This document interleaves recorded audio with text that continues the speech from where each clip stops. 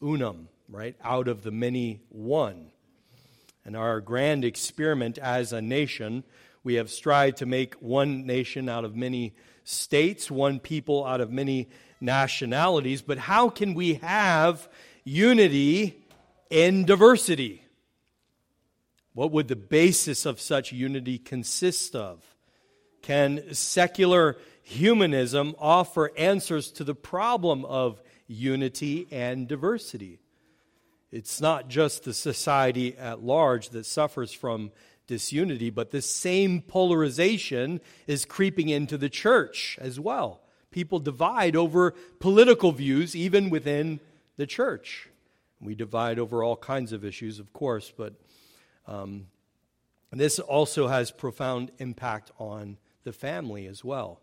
So over the next 3 weeks, we're going to be looking at the theme of unity. And first, this week, we're going to be talking about the basis of our unity. Where can we find unity?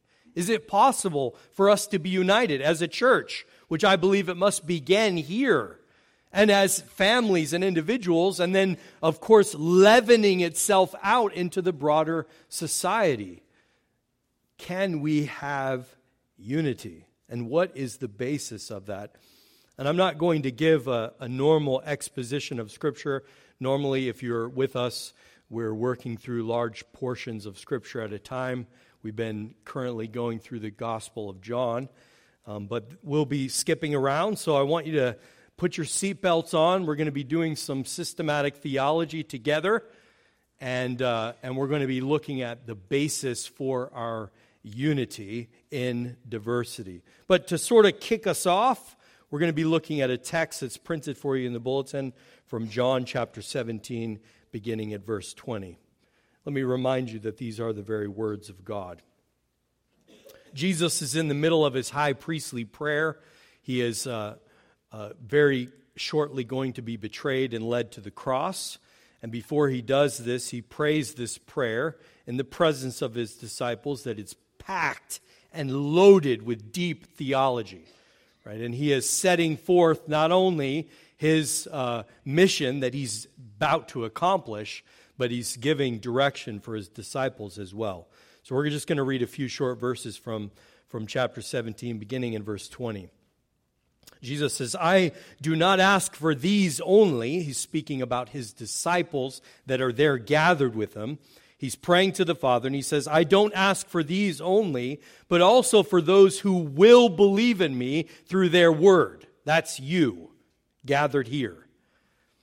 "That they may all be one, just as you, Father, are in me, and I in you, that they also may be in us, so that the world may believe that you have sent me.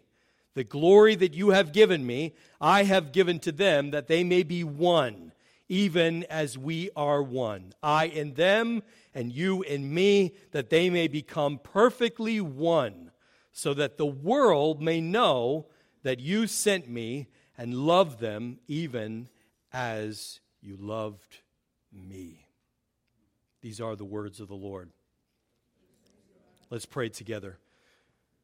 Our gracious God and Father, who sent your Son to reunite us with you, to bring us back into fellowship with you, in that unity of God and man in the person of Jesus has affected that reconciliation. As we have just celebrated his incarnation and in the holiday season of Christmas, and as we consider the unity that he has purchased with his own life to make us one, even as you and him are one. And Father, we strive for that great unity. Show us the basis of it this morning as we consider your own life and the way that you have shared it with us through the Lord Jesus Christ. Bless our meditation this morning. Prepare our hearts to receive your word, for we pray this in Jesus' name, and amen. There's a philosophical problem that philosophers will often debate. It's called the problem of the one and the many.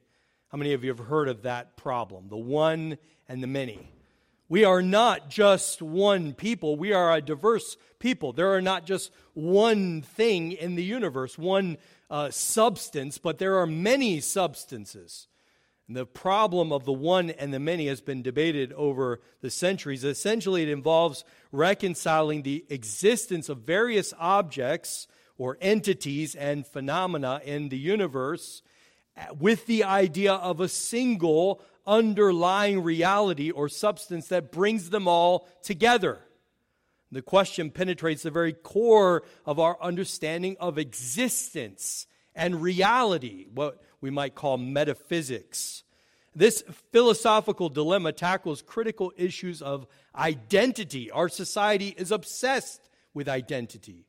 With diversity, we're also obsessed with diversity, but also of unity. And it prompts us to ponder what it means for something to be unique, for it to be an individual, but also connected as a whole. How do we account for such things? And it calls on us to investigate the limits of our individuality and the degree to which any entity can be distinct but still linked together as one.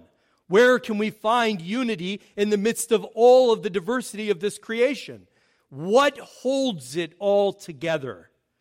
What gives it meaning and purpose? The problem of the one and the many also concerns how to articulate our relationships together between individual things and the collective that they belong to. It isn't only about understanding what defines individuals, but also explaining how they relate together, how they interact with each other, how they're connected in a wider reality that we all inhabit. At its core, the problem of the one and the many investigates the tension that exists between unity on the one hand and diversity on the other. It is a philosophical exploration seeking to comprehend how all of the diverse elements of our world that we live in, including all the diverse elements of us people, and how we can relate towards one another, how we can find unity together. Now, philosophers have approached this question through the lens of pure reason. They're trying to understand or identify this fundamental unifying principle that could also account for why there are so many things in the universe. However, their speculations often end up collapsing in on themselves, and they either tend towards one extreme or the other. They will either emphasize the oneness of everything, which will lead to something like pantheism, right? That is, the world is God. Everything that is in it is all connected and united together as one. That is leaning towards one extreme side. The other would be sort of leaning towards the many category, and that would be towards pluralism. But as Christians, we believe that you cannot think yourself out of the problem of the one and the many. You can't think through reason alone. You need to rely on revelation to understand the diversity that is within God's creation and how it is all brought together as a unified whole. We must look to Scripture alone. And the only way to reconcile the problem of the many, one and the many, is the triune God of Scripture. He alone can free us from the problem and reconcile the one and the many together. Why? Because He is one and many together. God is one essence, but He's three distinct persons. We're going to be talking about the Trinity. And for many of you, this is a challenging topic. Some, it makes our heads hurt, right? It's difficult for us to reconcile how some person can be one and yet three persons in one. How can they be united together, maintaining their distinctions, and still be one? And you might, God is one in essence, but He's three distinct persons who are a community of relations and perfect unity. And although they share completely of that one divine essence and attributes, which we might call God, they also have their own distinct attributes that they do not share with one another. Notice in Jesus' high priestly prayer that he prays that all may be one, just as you, Father, are in me and I in you. He delineates two distinct persons, God the Father and the Son, and yet they are one. Their unity does not collapse their differences. Their differences are maintained in that unity. These are two distinct persons, and of course the Holy Spirit is also included. And I think the Athanasian Creed really articulates this well. Written, of course, in the 4th century, it says, "Now this is the Catholic faith." Catholic, he means universal, not Roman Catholic, but the universal faith. "We worship one God in Trinity, and the Trinity in unity, neither confusing the persons nor dividing the divine being. For the Father is one person, the Son is another, and the Spirit is still another. But the deity of the Father, Son, and Holy Spirit is one, equal in glory, co-eternal in majesty.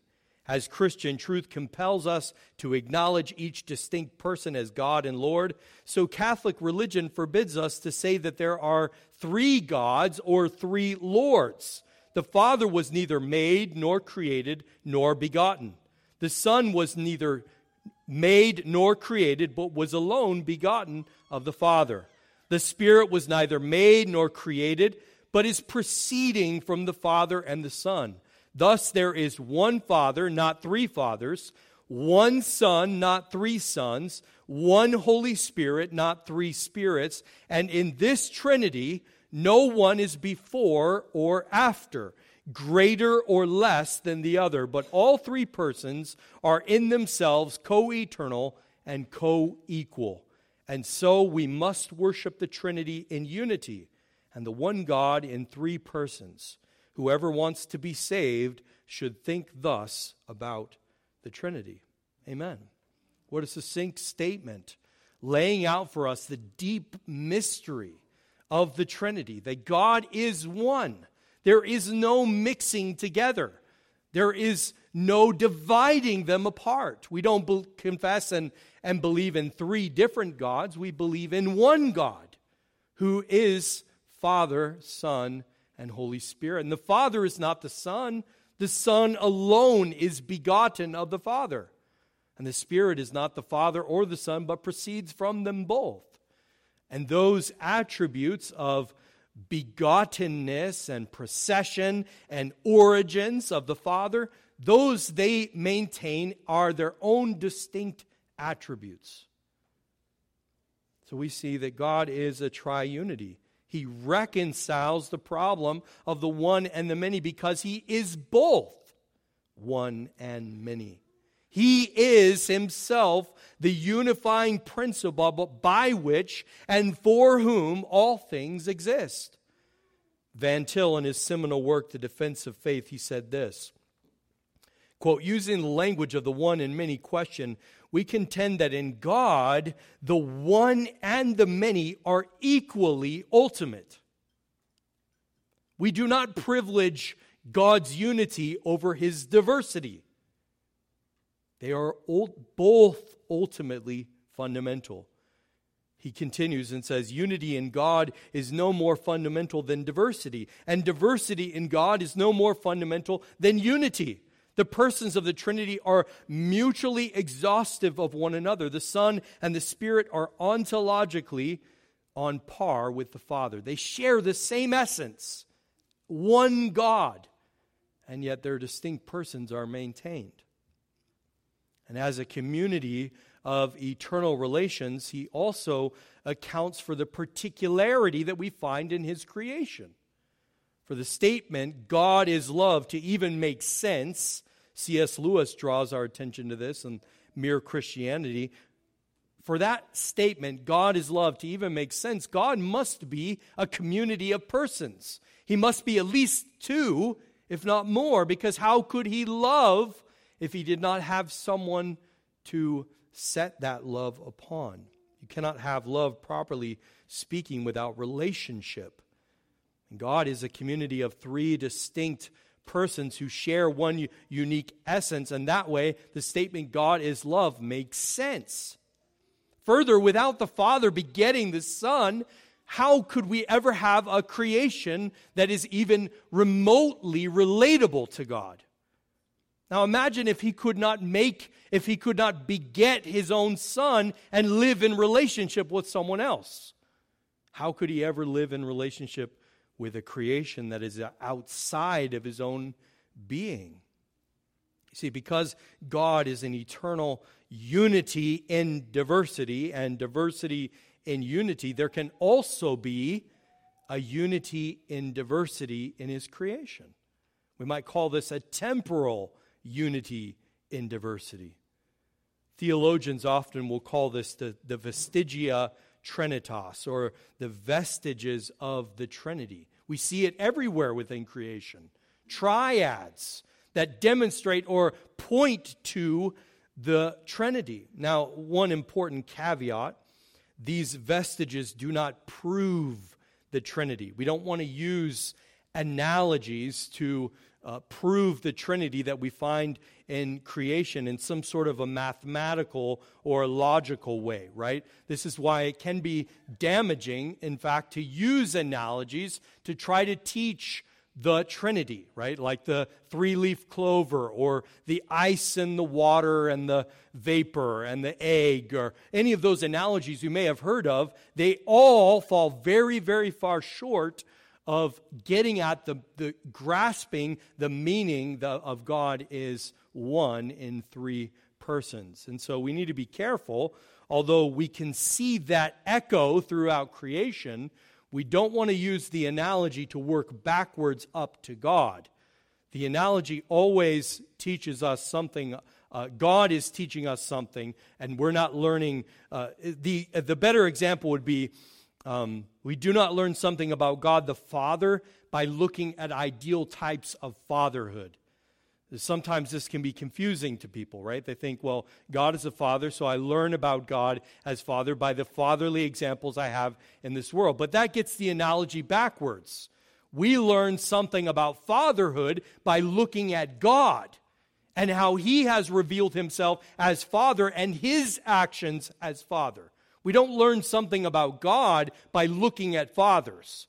And this isn't just because of sin. Of course, there are no ideal fathers because of sin, right? We all fall very far short. But even in the garden, before man had sinned, we wouldn't look at fatherhood in order for us to understand God.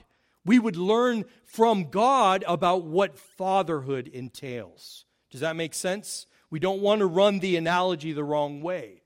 We want it to run downward so that we learn something from God about the analogy, not the other way around. God, we only learn about God from what He has revealed in His Word and through creation, which testifies to Him as well. Secular humanism often looks for unity in universal rights of humanity, or sometimes in scientific consensus. And this is often very pragmatic and seeks to balance unity and pluralism together. But they really struggle to find a unifying principle. It often veers towards one or the other extreme. It either privileges unity with no diversity, and that promotes, of course, something like collectivism or totalitarianism, right? By the way, that's exactly what Islam does, right? Islam is, Allah is one. He doesn't have a community of persons to love.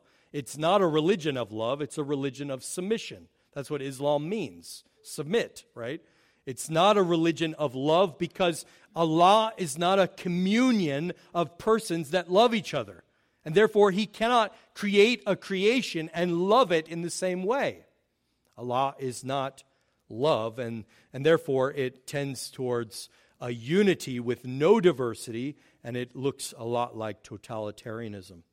But other times, secular humanism will veer towards diversity without unity. Then that's what we have in our postmodern culture. Our current culture preaches diversity as if it's the gospel. We are subjected to diversity training if you're in the corporate world. And moral relativism's your truth, right? Everybody has their own truth. We all have a diversity of truths, and it descends down into gender, right? It's all fluid. It can be whatever you want. There's a diversity of opinions, and none of them are right. And of course, we've seen the Christian faith is susceptible to this kind of deconstruction, right? Where people doubt exclusive truth claims and they privilege feelings over thinking. And for this alter reality to work, there can never be unity, right? If we all have our own truths, how could we ever have unity? There can be no unity because metaphysically, that is the physical reality of the world. Epistemologically, that is how we know things. And ethically, we all differ. We all have our own opinion because we're all imposing our truth, our own reality upon the world. So we cannot have unity. You have diversity divorced from unity. This is why you can have absurd bumper stickers like the one that says coexist with a bunch of religious symbols, some of which want to kill the other people, right? And the reason is because there are religions like Christianity and Islam that are predicated on truth claims. And if they're true, then the other one is false. You can't have two of them opposed and be true. One has to be false. They cannot both be true. Unless you live in clown world, which, by the way, we all now do. But try as you might through totalitarianism or Islam or secular humanism, you cannot blot out the vestiges of the Trinity that are imprinted on creation. Trust me, Satan has been at this game since the very beginning. And there's no way to remove that apart from removing God himself. Interestingly, it's Nietzsche who saw this most clearly in his poetic treatment of the death of God. And secular humanists have not accounted for a world in which God does not exist because they cannot answer that most fundamental question of how can we have unity in all of the diversity that is in this creation. So for us to have unity and diversity in our marriages, in the family, in our churches, and of course in the broader church, and even in the state, we must find our basis for it in the unity and diversity of the triune God of Scripture. He is the only basis for unity anywhere there is diversity. But to understand how to get that unity and diversity, we first need to give an account for how we lost it. How is it that the world became so fragmented, so disunified? Did God create it that way? If God is a loving community of three persons that have existed eternally in harmony as one, why would he create a world that is so diverse and fragmented that we can't be unified? Well, he didn't, of course. And the Sunday school answer to disunity is of course sin. The original creation and we the crown of that creation, being made in his image, perfectly showed forth that unity and diversity. But amid the destructive curse of sin was a separation from God in death. We were now separated from the source of our life, the triune God, and no longer even able to sustain a relationship with him, being banished from his presence. When that communion bond that we had with the one triune God was severed because of sin, that death followed after that. And not just a physical death, a death that's being separated from God spiritually also resulted in fragmentation with ourselves. We're no longer whole. We are broken. We're not an integrated person. And that means that we'll have disunity among our relationships and even in our relationship with the creation around us. Before, the creation welled up under Adam's rule. It did what he said to do. It bore fruit. But in the curse, God said that it would no longer do that. He would tirelessly work, and the fruit that would come would often be brambles and thorns. And the same goes for the relationship that existed. No longer would they live in harmony and work together as husband and wife for the cultural mandate to be fruitful and multiply and subdue the earth, but her desire would be for him, and he would rule over her. There would be disunity in the most fundamental relationship of human society, the marriage. Sometimes this is called the exodus or the exit of man from his unity with God in communion with the triune God of Scripture. But of course that isn't the end of the story. God didn't just leave it at Genesis 3. He provided a way for us to become reintegrated, to make us one again. He had always planned to overcome this problem by sending his Son to take on flesh and unite in him God and man. When the second person of the Trinity, the eternally begotten Son of God, came to earth, and he took to himself a reasonable body in the womb of the Virgin Mary, he was reuniting God and man. That's what we celebrate in Christmas. That's what we celebrate in the birth of Christ, is God coming and taking on flesh to dwell among us, reuniting, that is, bringing unity between God and man that was fractured in the fall. The incarnation is absolutely vital for our recovery of the unity in diversity. I want us to think carefully through the implications of the incarnation.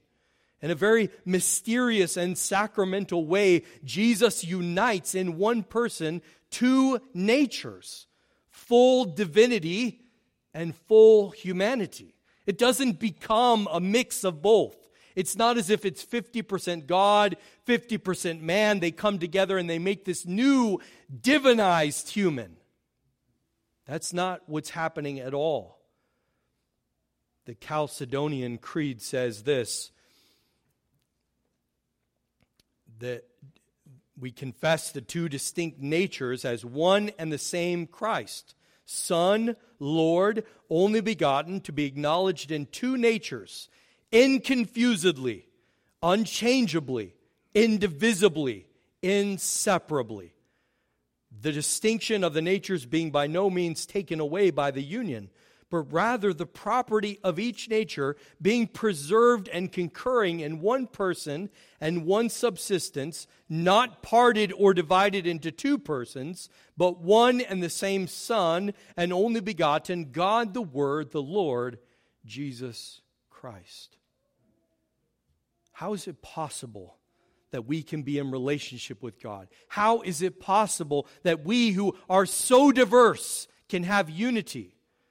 How could we overcome what led to our disunity, which was enmity with God?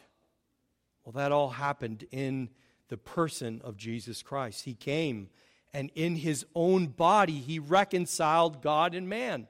He made us one.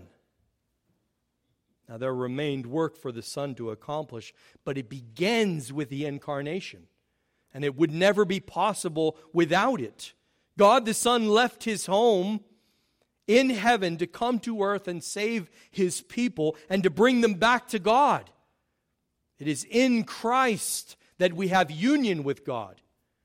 And that work of redemption would not be complete until he died by offering up a perfect life and sacrifice as a substitute for those he came to save from their sin. And that satisfied the penalty of justice that God's righteousness required. And it liberated us from sin's dominion and restoring again that communion bond. so that we are reconciled to God and we're finally at peace. That means we have unity with Him. And this work of recreation, just as in the original creation, was thoroughly Trinitarian. God the Father planned this recreation, and He sent His Son to accomplish it. The Son comes and accomplishes it, and then perfectly executes the Father's plan to save His people from their sins. And then He returns to His Father, and it is the Spirit who proceeds from the Father and the Son who takes the work of Christ and applies it to your heart,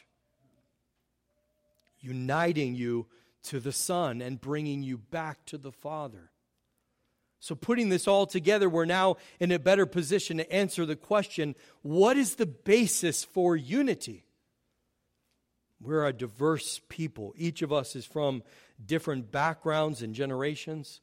We have, all of us, very different likes and dislikes. We have varied tastes and preferences. Some of us have different political views. How can we preserve our differences and yet have unity as a body? How can a husband and wife do the same?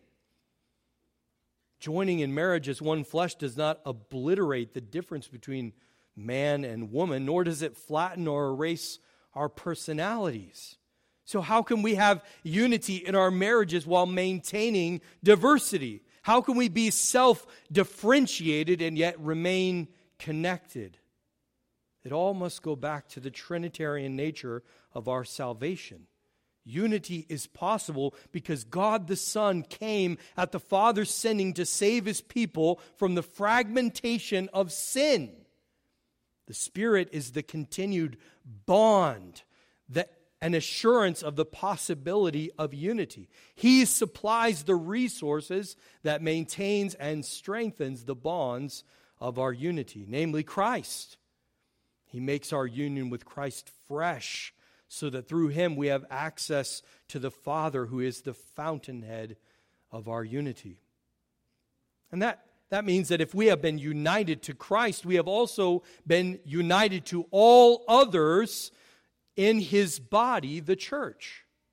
That's exactly what Jesus prayed for in John 17, that we would all be one. That out of the diversity of peoples He died to save, we would be united together to form one body. Speaking of the hostility between Jews and Gentiles, which we may say extends to all different groups that have enmity together, such as blacks and whites, and men and women, and poor and rich, and whatever dichotomy you could come up with where there is enmity and we desire unity. You could read this and see that Jesus is the only one who brings it. Paul says in Ephesians 2:11, "Therefore remember that at one time you Gentiles in the flesh, called the uncircumcision by what is called the circumcision, which is made in the flesh by hands, remember that you were at that time separated from Christ, alienated from the commonwealth of Israel, and strangers to the covenants of promise, having no hope and without God in the world. But now, in Christ Jesus, you who once were afar off have been brought near by the blood of Christ. For He Himself is our peace, who has made us both one and has broken down in His flesh the dividing wall of hostility by abolishing the law of commandments expressed in ordinances, that He might create in Himself one new man in place of the two, so making peace, and might reconcile us both to God in one body through the cross, thereby killing the hostility. And He came and He preached peace to you who are far off, and peace to those who were near. For through Him we both have access in one Spirit to the Father. So then you are no longer strangers and aliens, but you are fellow citizens with the saints and members of the household of God, built on the foundation of the apostles and prophets, Christ Jesus Himself being the cornerstone, in whom the whole structure, being joined together, grows into a holy temple in the Lord. In Him you also are being built together into a dwelling place for God by the Spirit. You see, the Trinitarian salvation is the basis for our unity. Paul says that it is through Jesus that you have access by one Spirit to the Father. We who have been reconciled to God in His body on the cross have also been reconciled to one another. And what divided us before has been broken down, and in its place stands a new creation, which we may call the church. And that's it. That's the whole program. Unity. That's what He came to bring. It's what He sent His Spirit to maintain. Out of the many, one. The basis of our unity is our union with Christ. And if we have been united to Him, then we have also, like it or not, been united to all His people. There are no isolated Christians. There is no possibility of salvation apart from the church. Calvin once said, "You cannot have God as your father unless you first have the church as your mother." Jesus died to make us one, to unite us together in one new humanity, restored to its fullest potential as image bearers of the God who is three in one, a unity in diversity. But I want to give one caveat before I close. And next week we're going to be looking at maintaining this unity. How do we maintain it? And then how do we strengthen it and defend it? In the coming weeks we'll look at that. But I want you to notice one thing. Unity is not uniformity. The hallmark of many cults is not unity, but uniformity. They cannot tolerate diversity, so all distinctions must be flattened out. Everyone must look and act and be the same. But this is Unitarian. It's not Trinitarian. God the Son has personal distinctions that God the Father does not have, namely begottenness. Yet they are united, and we have a solid foundation to build on. That here at Hope Church and in the broader church throughout the world, we can be joined together as one because we already have been in Christ. Father, may we never forget what the incarnation and the death and the resurrection and the ascension and the sending of your Spirit to make us one. That is the basis for our unity in diversity. Help us to realize it. For we pray this in Jesus' name, and amen.